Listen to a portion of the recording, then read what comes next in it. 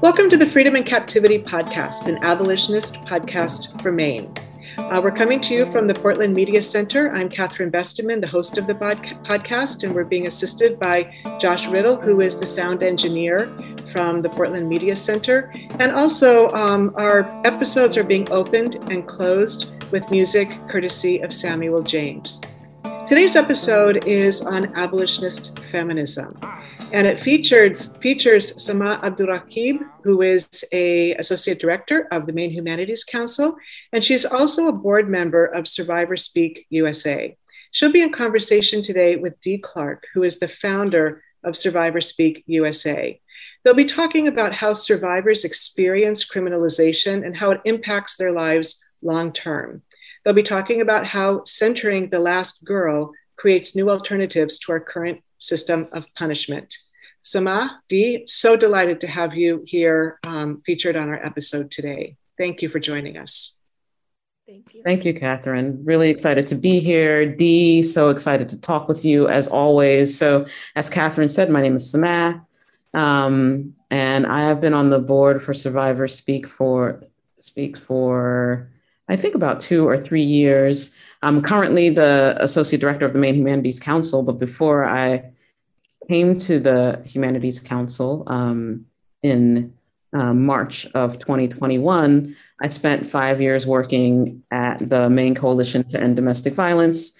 And that is how I had the pleasure of working with Dee and working with other survivors in my work life. So I know Dee in my personal life. I know Dee in my in some of my board professional life, but I also spent time getting to know Dee and working with Dee in my 40-hour week job. So I'm always excited to spend time with Dee and to bask in Dee's knowledge and wisdom. So I'm just gonna begin by introducing Dee, and then we have some questions that Dee and I talked about together, and we'll get into the questions. Does that seem good, Dee?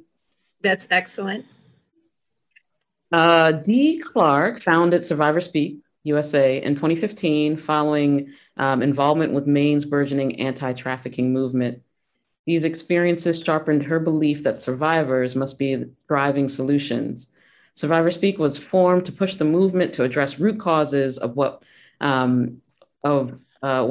Dee and other survivor leaders call sexploitation, systemic poverty, racism, and misogyny. Survivor Speaks lives out its mission via a combination of outreach, education, and training, legislative policy advocacy, and intensive survivor mentorship and leadership development. For more than 20 years at this point, Dee Clark has been organizing, educating, and empowering adults and youth to speak out for public policy that affects their lives. She has organized groups to march, demonstrate, collaborate, dialogue, create, to have and give voice, and to be at the table of decision makers. Dee is known for her diplomacy and grace, and I can attest to that, from meeting with governors and legislators to interacting directly with sex-trafficked and exploited women. Dee comes by her wisdom from experience. She grew up in a severely abusive environment in a Boston housing project, in and out of foster care from ages 5 to 8. By 12 years old, she was being sex trafficked by a pimp and finished growing up in the combat zone as a go-go dancer and stripper. As a young mother, she sometimes ended up homeless and in shelters while working several jobs and relying on soup kitchens, food stamps, and food boxes. So that's just a little bit, but Dee is so much to so many people. Here in Portland and beyond Portland. And so I'm just grateful, Dee, that you wanted to, share some of your knowledge and wisdom today. Thank you, Samah. Thank you for having me. And I'm always excited and ready to brag about Survivor Speak USA. So this is easy peasy for me. So my first question for you is, what is Survivor Speak? I said a few things about it, but I feel like this program is going to have some wide reach, and it's just an opportunity for people to get a fuller explanation of the work that Survivor Speak has been doing. So what is Survivor Speak? Well, one thing is we're the only one we're the only organization, grassroots at that, that is all led, 100% organized and led by survivors of sexploitation, of prostitution, regardless how we got there. A thing I'm very proud of is that we're space takers. We are taking up space. Yes. Survivors Speak is taking up space, especially Black and Brown survivors. And we're showing up in the places that have kept us out in the past. And we have a lot to say. And we're not shut down. We're speaking out and speaking up. Including some organizations that address sex trafficking have kind of pushed us aside or really didn't let us speak much, because we are the solutions and people need to move out the way and make a way. And we need to get rid of the white status quo, because here in Maine, for the most part, all the organizations that are addressing anything to do with prostitution, whatever they think their solution is, are led by mostly white women. Some are actually a little bit moving out the way, and including us. Survivors Speak is 6 years of functioning. We're a functioning organization. We're real, we're here. But the thing is, survivors of what? So there's a lot of talk around the state and other places about sex trafficking. And we like to talk about sexploitation.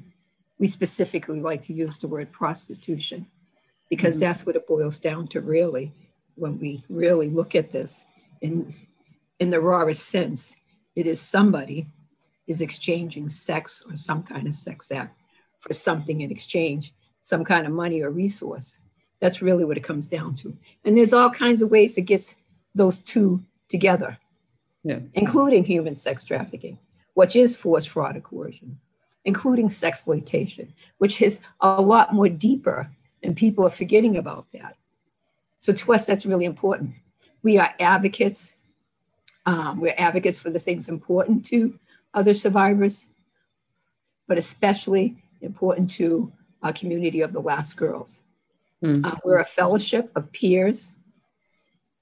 Yep, and again, I'll say, we're led by 3 women of color, all who have experienced some form of prostitution. Yeah, I just want to testify to the impact, and it's not like been easy to make that impact, but the impact that Dee, you and the survivor leaders across the state and who are connected to Survivor Speak have had in the anti-trafficking movement. When I started at the Domestic Violence Coalition and was working with the domestic violence advocates to kind of increase their capacity around serving trafficking and sexploited survivors, I just stepped into a whole world of stuff that I didn't know much about, but had to learn very quickly. Right, yeah. And the way that you all were able to shift the language that we were using, and to shift the frameworks that we were using in terms of what care and support looks like, was how shift the ways that we engage with survivor leaders, like recognizing that so many of us, these white-led organizations, get paid to show up to these tables, but we are asking survivor leaders to show up and we're not compensating them for their experience. And so I just need to say all that. And I am saying that, the impact, it was not easy, because as you said, survivor leaders continue to be marginalized. And I just need to name that. Was it Dee? I lose track of time because of 2020, but was it 2019? So National Human Trafficking Awareness Month is in January. And was it 2019? In January 2019, you were recognized. Yes. You and Survivor Speaks were recognized in Portland, Maine, as leaders. And I think January 6th. Talking about Portland, and my brain went to Augusta, because if you don't mind me just putting this little note up. For several years, Survivors Speak showed up single-handedly by myself, the only survivor at the State House, including LePage, was there from the beginning of starting to have a day set aside for Human Trafficking Week. And I would speak, and I would be invited. I would ask to be invited, and I'd have a lot to say. And I was learning on the way. And I wanted to have expungement. I wanted to get rid of the records until I learned about vacatur. But every year I went alone, and every year it was crafted by some organization. Mm-hmm. And the year before the last time, I started squawking about, you can't organize us. We can organize ourselves. And then I think it was 2018, maybe it was 2009, the first year that Survivors Speak took over that whole day and organized it ourselves. And my board members helped me. And it was a beautiful day. It was all done by survivors. And we had more survivors speaking than ever before. But that was a really important day to me because I've been going for so many times by myself. And now I was with a whole lot of people. And we rolled out our campaign for vacatur because we knew we needed vacatur. But I just wanted to mention that too. But you were talking about Portland and the city. Yeah. Yep, that was true too. I think that was 2018, Dee. That was really glorious. I think that was 2018. Yeah. So many survivors showed up. It was just Yeah, and people, I just remember there were legislators who were like wanted to put in trafficking bills, and they were like, well, maybe I should be, there are legislators who have been working with Survivor Speaks, but there are other legislators who wanted to put in anti-trafficking bills, and they showed up to the event and they were like, oh, maybe I should be talking to survivors because it seems like survivors are leading the way here. That was like a high moment for me as a person who is just in admiration and as a board member, like people realizing, we need to be collaborating with survivors. So thank you for bringing that up. Who are the survivors that Survivor Speak serves? It's really a variety, but I would say many, many, many mothers who have had children, and a lot of them have had child protective services in their life, and some have lost their children and were able to get them back, but there were some that lost their children and never were able to get them back. But it's just amazing that people forget that. They just think this one thing about us, and there's so many other things about us, including that a lot of us have been moms or are still moms. I'm a mom, my children are adults. And something that we all have in common, all of us are still in poverty. We're still very poor. Yeah. Mm-hmm. Some have been in prison or jail or both, and they're very different. Some have substance use disorder, not all. Some have had or are using MATs. Many didn't recognize, and it took a while for them to recognize something we all have in common, and that is the childhood traumas that took place before we were even brought into prostitution. And that's something really important I'll talk about in a minute. But we all have that in common, that we have these childhood traumas that kind of help pave the way for us to continue to be violated against. Mm-hmm. Some of us have low-wage jobs that they go to and show up and do their job. Some have TANF, some have SSI. We have a variety of, I don't know what to say. There are women of color, white women, a few women, Native women. We had members that were male. Right now we don't. The thing that is so interesting is meeting women, doing this one-on-one as well as in workshops and groups, is discovering when people really believe they had these great childhoods. I did too. I was to say that, and it took a long time, but yeah, my mother did do that.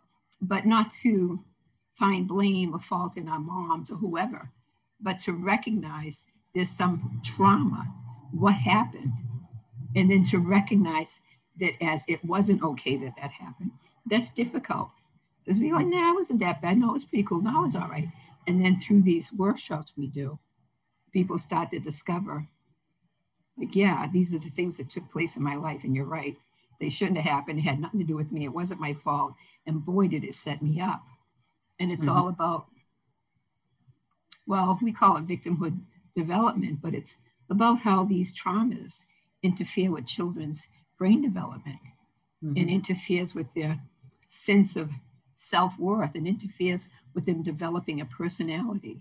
It interferes with the adolescent, interferes with so many things before a trafficker gets a hold of us. It sets us up for having troubled relationships, sets us up to find drugs or alcohol. It sets us up for so many different things. But it's probably the most revealing workshop that we do that helps for women to be able to see that, to start to let some of that go. And letting it go, I think, is the key to healing. And the key to healing, once that happens, you can start moving forward. You can start dreaming again. You can start thinking, maybe I can do this, that, the other thing. But as long as you are blind to the things that happen to you, as not blind to it, but always feel like it's all because of you. This happened to me because of myself. I made these things happen. It's very hard to heal. It's very difficult to access really healthy, good mental health services today.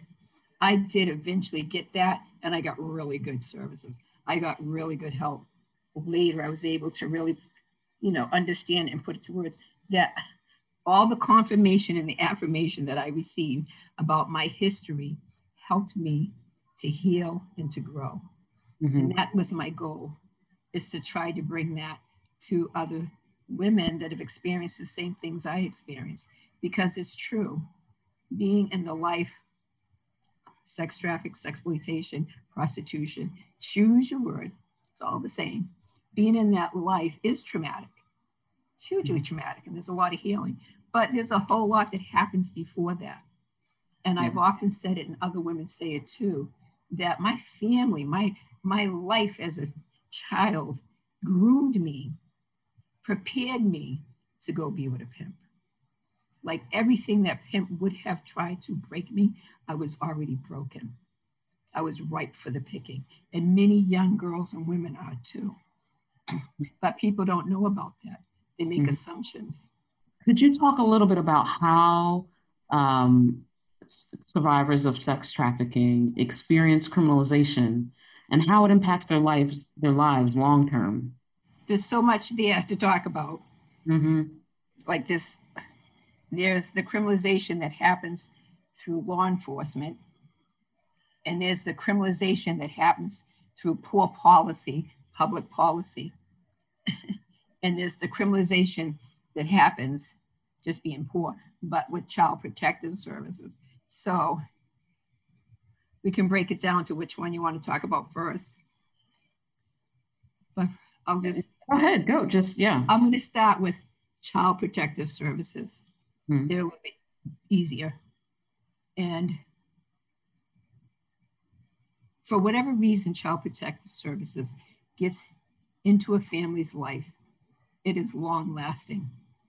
They're extremely judgmental. They're not helpful at all. They may have a goal that they need to save this child, protect this child, and make sure this child flourishes, but that's not what happens. And the mom is now going to be demonized and asked to jump through hoops and eventually set the hoops on fire with very little to no resources to do so. No guidance or direction from Child Protective Service people. Furthermore, if that mom was using TANF, they now take that away. She has $0. If that child's placed where she can't get to, she has no transportation. And they're not helping with that. There's so many things wrong with what Child Protective Services does to families. I can just go on forever about this. Yeah. I had Child Protective Services in my life. they were far gone, not in my life anymore.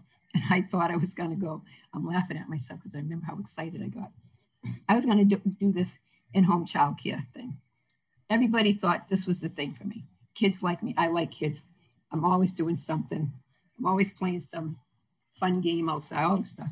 I couldn't do it. I got a letter. I was shocked. It was about being substantiated. I'm like, what the hell does that mean? Mm-hmm. And because twice I was substantiated from Child Protective Services.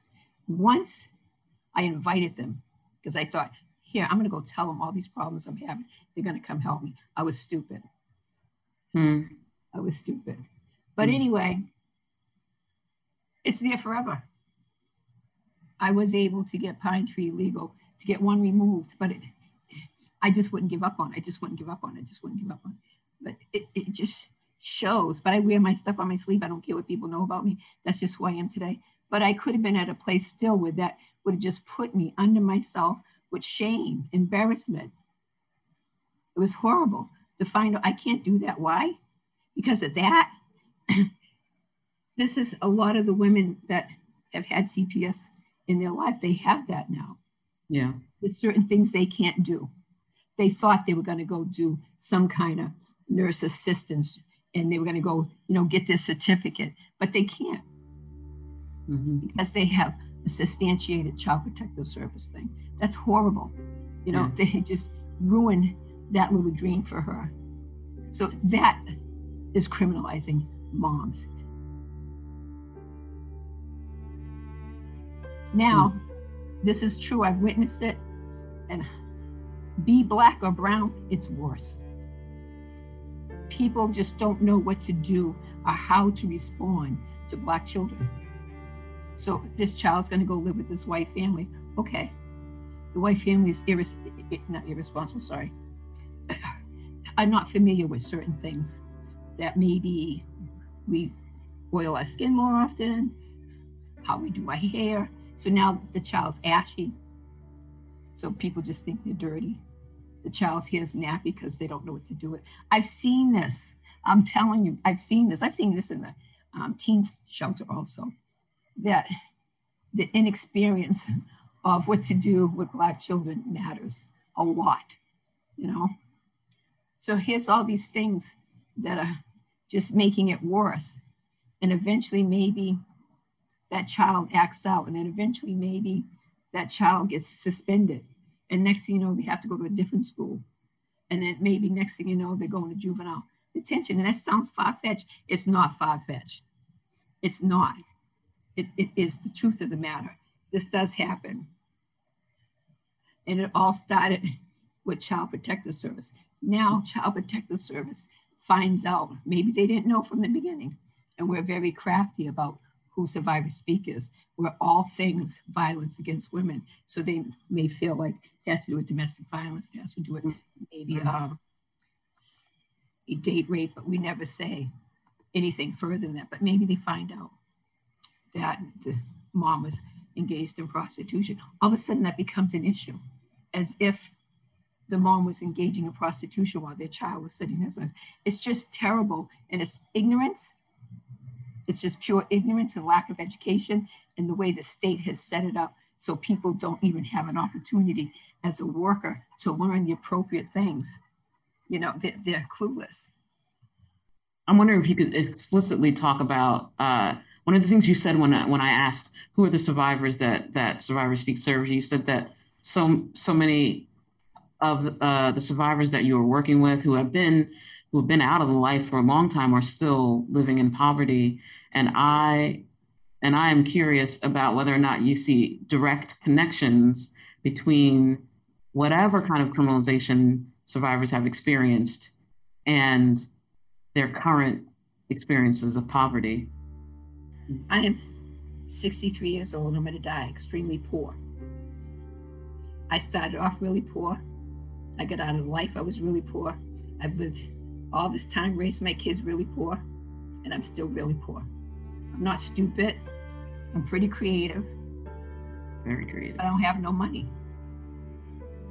I've had a lot of different jobs, and I know what it is.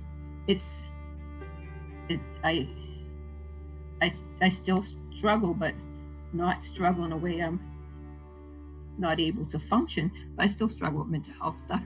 I still struggle with dissociation. And one of the things I notice with all these women I meet, I see some of the things in them that I know about me. Mm-hmm. So before we talk about what's on your record and getting a job, also untreated mental illness, lack of having a real healthy way to recover, Mm-hmm. you know, Yeah. in real good recovery, you need money. So I've been fortunate sometimes where I could do stuff for free. That's helpful. That's really not all the time, but sometimes. I got to do some yoga. I learned to meditate and go to these Buddhist meditation things, certain things that are just really loving and kind to my body. Mm. People need those kinds of things. Mm-hmm. But then also to be able to apply for a job. So my problems with applying for a job, I would lie through my teeth, and I get almost every job I apply for, but I didn't know how to do it. And eventually it would fall apart and I couldn't do it. And so somebody might want to apply for a job and they still think they can do that job. And they can't. They don't have a bridge to show them how to do that work. They just go do it. And it doesn't last. But also sometimes people can't get hired as well as can't get apartments because they have records. Mm-hmm. And it used to matter a lot to us if they had a record of prostitution. That's a little bit smaller now. It's not that big of a deal because they have so many records of other things that all happened during the time that they were being exploited, you know? Yeah. So they're stuck with these records, all these charges, and they just sit there. And then they rear their head as soon as someone decides, I think I really want to go do this. Mm-hmm. I think I can go do this. And they can't because someone looks back and says, oh, and they list the things on there. Mm-hmm. Yeah. You know, I feel like that is a big piece of education that you and other survivor leaders have been doing in this state around the need for vacatur is that, you know, so much we have the anti-trafficking movement here in Maine spends so much time focusing on prostitution charges, right? Yeah. But there are all these other charges that have deep impact on survivors' lives that aren't prostitution charges that still, like you said, just sit there that maybe survivors pick up while they were being trafficked. Exactly. And they just sit there. I love what you just said that and then they rear their head, you know, when a survivor is trying to do something. And I think I hope that that's a piece of learning that's a piece of education that you all I know have been doing in the state. And I hope that people who are listening to this podcast can understand that it is not just the prostitution charge. Understanding trafficking survivors as victims means all of it, you know. Right now, when we say trafficking survivors, it leaves a whole other people out. But still, the point is they do have a lot of other things to worry about besides prostitution charges. And we did, Survivor Speak tried to pass a law for vacatur. And in the work session, it got thrown out. And we got invited to be part of the Criminal Records Review Committee to work on things such as vacatur, expungement, sealing records. And it was a great experience, but it's next to near impossible to remove a record for a whole bunch of reasons. But the biggest entity that helps with that, guides with that, to do it or not to do it, is the Bureau of, and there is so much to know about how to remove a record that the best that will happen right now, the way it stands, is to have a record sealed. Because the way Maine laws are written, you can't have expungement, it's not on the books, it's unconstitutional. You can't have vacatur, it's not on the books, it's unconstitutional. And the reason it is because we have an executive director that handles pardons. Dee, I'm wondering if we can pivot a little bit to talk about The Last Girl, because that concept is very central to Survivor Speak's work. And I don't, you know, like I feel like I'm very familiar with it because being on the board and hearing you talk about it so often, but I don't know that everyone is familiar. So I'm wondering if you can talk about who is the last girl and what does it mean to center the last girl? Can I tell you that just briefly to get the language out of the way? So the reason Survivors Speak wants to say the term sex trafficking doesn't work is because sex trafficking, the way it's been educated in Maine, means somebody that's engaging in prostitution because of force, fraud, or coercion, and there's a third party, a trafficker, a pimp, a dope dealer. Yeah.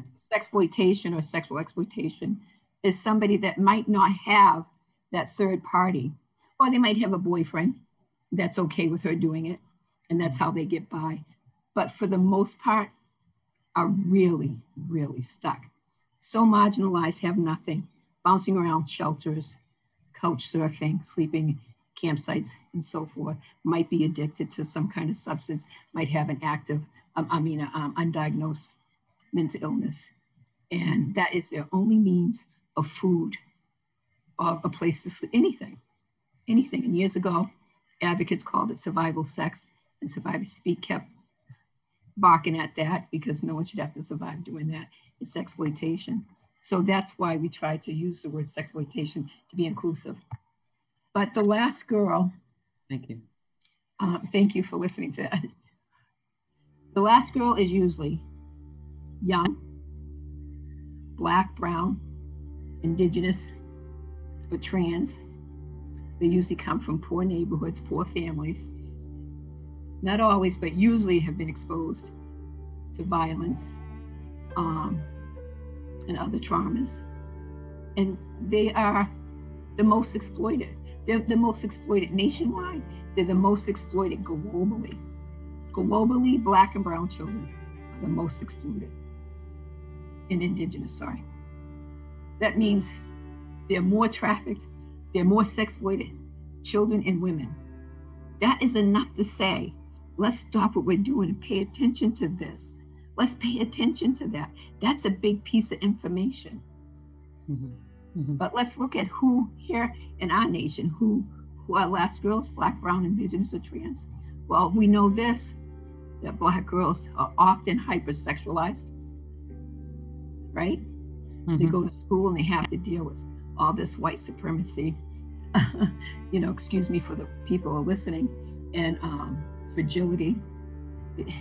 They have to deal with colorism. I mean, that's a lot. And then last girls also deal with poverty usually. We're here in Maine, it happens here in Maine, but specifically where I come from, still today in other cities, where last girls are living in an environment where they're not safe. They're preyed upon. They're easy targets. And most last girls are hoping for a way out. They're trying to make their way to whatever, to school, to auntie's house, whatever, and hoping nothing happens on the way. But at the same time, hoping something good could happen. And that good might be this liar promising her everything. Mm-hmm. And it just sounds so good. And she'll get trapped. Last girls usually aren't doing that great in school. Last girls usually are generational of not just poverty, but other issues, that are attached to family members that have other things going on, aunties, grandmothers, mothers. I'm fortunate I raised my kids here in Maine, but when I go home, which I don't do as often, but still have family members that are kind of stuck in other lifestyles. But at the same time, the whole neighborhood is that way. My whole neighborhood was a particular way when I was a kid. I don't see that here, and I'm grateful for it. Mm-hmm. But the thing about Black and brown girls, that people don't see them. They don't see them. They're not interested in them. Maybe because I was light-skinned, I got by better. But colorism is alive and well. Racism, we don't like you, too dark. And other people of color sometimes are the same way, because that's what's bashed into our heads. But having easy access to them, people looking at that 12-year-old like she's, 18, 19, 20. And the people looking are like 20, 30, that kind of stuff. It's happening constantly. Besides not being seen, sometimes these very powerful feminists, white feminists, and sometimes privileged Black feminists don't see them either. They just don't see them in these feminist ideas to come together and do some kind of something. They leave this whole group of people out, last girls. And when we talk about some of the movements around here, they leave out the last girl. The best thing that's happened in COVID is this beautiful uprising of Black Lives Matter, because they took a big spotlight and shined it on things that a lot of us have been yelling for a long time. So in the midst of all of this, hopefully people will start to see who the last girl is and start to address her. Last girls should be able to go out and play and have their youth and their innocence. They should be able to not have to worry about who's looking at their butt or their breasts, because that happens. This is what happens. Yeah, it happens to other little girls too, but particularly, they should be enabled to be able to learn, to explore, and to play. I'm just going to have to say it. There's a group of young Black people that make that happen for children, and it's Rise and Shine. Rise and Shine. I'm like, oh my gosh, what a beautiful thing. It's just all about pure, let's go explore, have some fun, learn something, all for Black and brown girls. It's beautiful. We should have loads of that, loads and loads of that. Yeah. And it's not saying, oh, because we're Black, you think we don't expose our kids to something. We're brown. No, we're not saying that. But what I am saying is that sometimes they have less opportunity for those things. And sometimes they're stuck in a life where it's really difficult to live. And that's what I know. That's what I've seen. That's what I still see. Not for all Black and brown girls, but for lots. And with going to New York, I don't go to Chicago, but I hear about in Chicago. I do go to Boston and to Worcester. That's what I see. And like, I don't like these derogative terms, but the hood is real. They just don't have one here. So how does centering the last girl create new alternatives to our current system of punishment? What is the work that Survivor Speak is doing to center the last girl that creates new alternatives? First off, we need to get rid of the word punish. Why are we going to be punishing people? For real. Oh, you did this. Now you need to be punished. I just don't think it's a good idea. And it's going to take, I don't know how many generations to get rid of that thought theory idea. Because I think it's more beautiful, easier to grow, learn, and change by loving someone and helping them see what they did and moving on. I love restorative justice. I'm not saying prostitution isn't a crime or isn't bad. I'm not saying that. Or any of the things that take place. Stealing, anything is okay. I'm just saying that things that can be not looked at in a way that the person has to be punished. So if I go out and turn tricks tonight and I get caught and someone says, we're going to punish you, how does it help me? It doesn't help anybody. It doesn't do a thing for me. If someone says, oh, we see what you're doing, is there some way they can help? Well, first off, I'm embarrassed that you saw it and I don't want to admit it to you, so I'm not going to say stuff. But there's ways to offer people ways out, but we don't have that here in Maine. Nobody do that. You want help?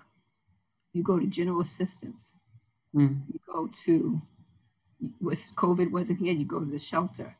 You go to the desk at Preble Street or wherever part of the town, whatever part of the state you're in. There is no real help, but sex trafficked people have some help. They have dollars that are saved for them. You know, they have opportunity to receive housing vouchers. They have a lot of opportunity to receive a lot of things. Last girls don't have that. And when I say last girls, I'm mostly thinking of Black, Brown, Indigenous, and trans. What can we do for them? How can we assist them? How about one, let's say we want to get rid of their charges. Let's remove those charges, right?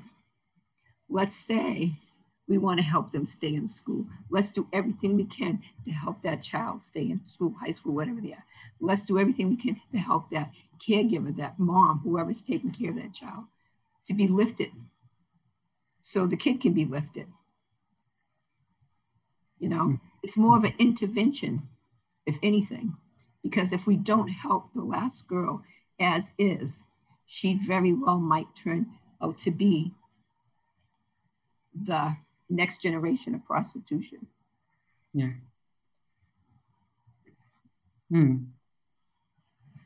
Thank you, Dee. Last couple of questions. What does safety look like for the last girl? What does safety look like? Right now, she's not safe, not even a little bit. But if she was safe, we would be doing all those kinds of things, you know? She would be flourishing in an environment that's safe and healthy, and she'd be seeing people that look like her, as well as not, but definitely seeing people that look like her that are also flourishing and doing well. She would feel good about herself. She would feel good about her body and not that people are staring at her. She'd feel good about her hair. She'd feel good about everything about herself and her relatives. She would be accessing school the way she should be accessing school. She'd be accessing the potential to dream, you know, to flourish. I did a workshop with MEJA, Maine Equal Justice. This is years ago. And Nicole, she's married to Greg Payne. We spoke like bookends. Neither one of us knew who was going to say what. She got up and spoke about how her life was planned out before she was born because she was very privileged. And she just spoke so beautifully about it. And my thing was the opposite of that. But, you know, she hung out and played on the floor and crawled around with other kids that were going to have the same thing she had. You know, they're all going to college. She 5 years old playing in kindergarten, high school, all of that. It was just inbred in them of their success and their joy and how things were going to play out for them. But for some of us, last girls, that's not how it is. We can play on the floor with other kids like ourselves, but no one's thinking about that. If anything, maybe we're hoping Big Brother doesn't get harmed, put in jail, shot, something like that, or mommy comes home, or just not the same thing. You know, surviving in poverty, all of that. Very, very different. And the thing was, neither one of us knew what the other one was going to say. So it was quite interesting. And it just never left me. And it's how do we give last girls that opportunity? You know, we got to start right now. It's a big shift. It's a big shift to make it possible that children like Nicole's folks can grow and think and have it just in them that whatever that success is going to look like is going to happen. Yes. Yeah. Yeah, I love that, Dee. Just the possibility to giving the last girl the possibility to dream and then to have those dreams realized. Right, exactly. Look like that's really powerful. Yeah. The last question, what does the community, and however you want to interpret that, but what does the community need to do to support survivors and put survivors first? Well, one, I keep thinking about the word survivors, but how do you recognize us and how do you call us? But that's a situation there that maybe in a minute I'll talk about it, because what can community do? Well, this community that are neighbors and in this community are providers, but community as neighbors, sometimes they get interested and they want to make something happen, and they come up with big ideas and they start organizing around it and trying to make something happen without asking any of us. Gee, we want to come help, and we're building this thing here. You want to come? You know what I mean? Like, Yeah. come talk to us and we'll tell you if we should even build it over there or not. But believe it or not, public policy affects us all the time. And someone might be hearing about some policy and think it's going to be great for everyone, but it leaves us out or it harms us. And so they might attach themselves to an organization because that organization says they're addressing sex traffic issues. Well, not necessarily are their ideas good for us either. The first thing actually we need, but there's no funding for, is safe housing. Coming out of the life, and I'm not going to turn tricks anymore. I'm not going to be, engaging in prostitution anymore. And now I'm going to be okay because I'm going to go to this detox, or I'm going to go to this recovery place, or I'm going to go to the safe house. But whatever place I'm in, when I leave and cross the threshold, I'm homeless. There's still no place to go. And people can show up for policy around homelessness. It doesn't necessarily mean it's going to affect the people I'm talking about right now. I think people have to say it out loud. We want funding for people coming out of prostitution, specifically, not in a group of people they might get caught up in. We want funding to help people coming out of prostitution that have substance use disorders, that have untreated mental illness, that need case management, that need therapeutic services.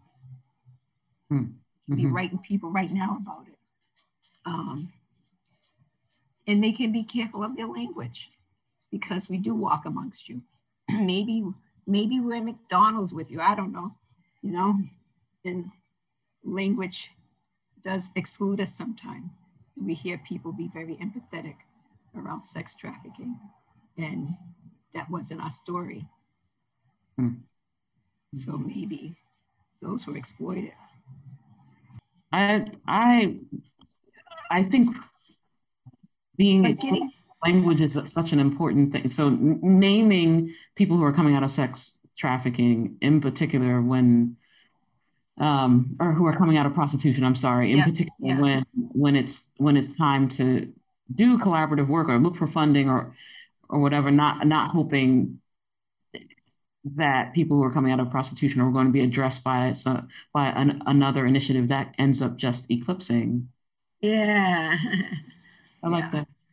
I think it would be great if people that were coming out could be granted like temporary assistance with main care, vocational rehabilitation, therapist, case management, a stipend of SSI or something, an EBT card.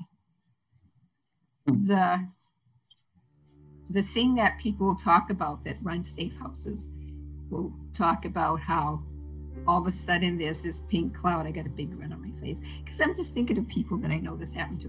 Because, oh, okay, I'm asleep in this gorgeous house in my gorgeous bedroom all by myself. No one's getting in the bed with me. And I think, oh, this is wonderful. And then I'm going to get up and I can take a shower with all these great soaps and everything. Okay, and I can do it the next day and the next day and the next day. And then all of a sudden there's this pink cloud.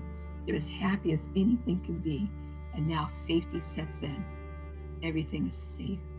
I'm okay. And then the trauma hits them. And the PTSD hits them, and if they weren't in a safe environment to help cushion that, that's the thing. That's where a lot of help is needed. Thank you, Dee. Thank you for sharing all this wisdom and this knowledge. And I appreciate you always. I think that's it. Folks, thank you for tuning in. Please go learn more about Survivor Speaks, learn more about Dee, and learn about the work that they're doing. Please check out Dee is making the Last Girl First, or the Last Girl First, which is a stage play that Dee has been working really hard on. Oh, I forgot about that. Yes. And you can learn more about that through, I think, Portland Ovations, right, Dee? Portland Ovation, yes. Okay. So go check out their website and you can learn more about that. Thank you, Dee. Thanks, Sama. See you soon. Bye-bye.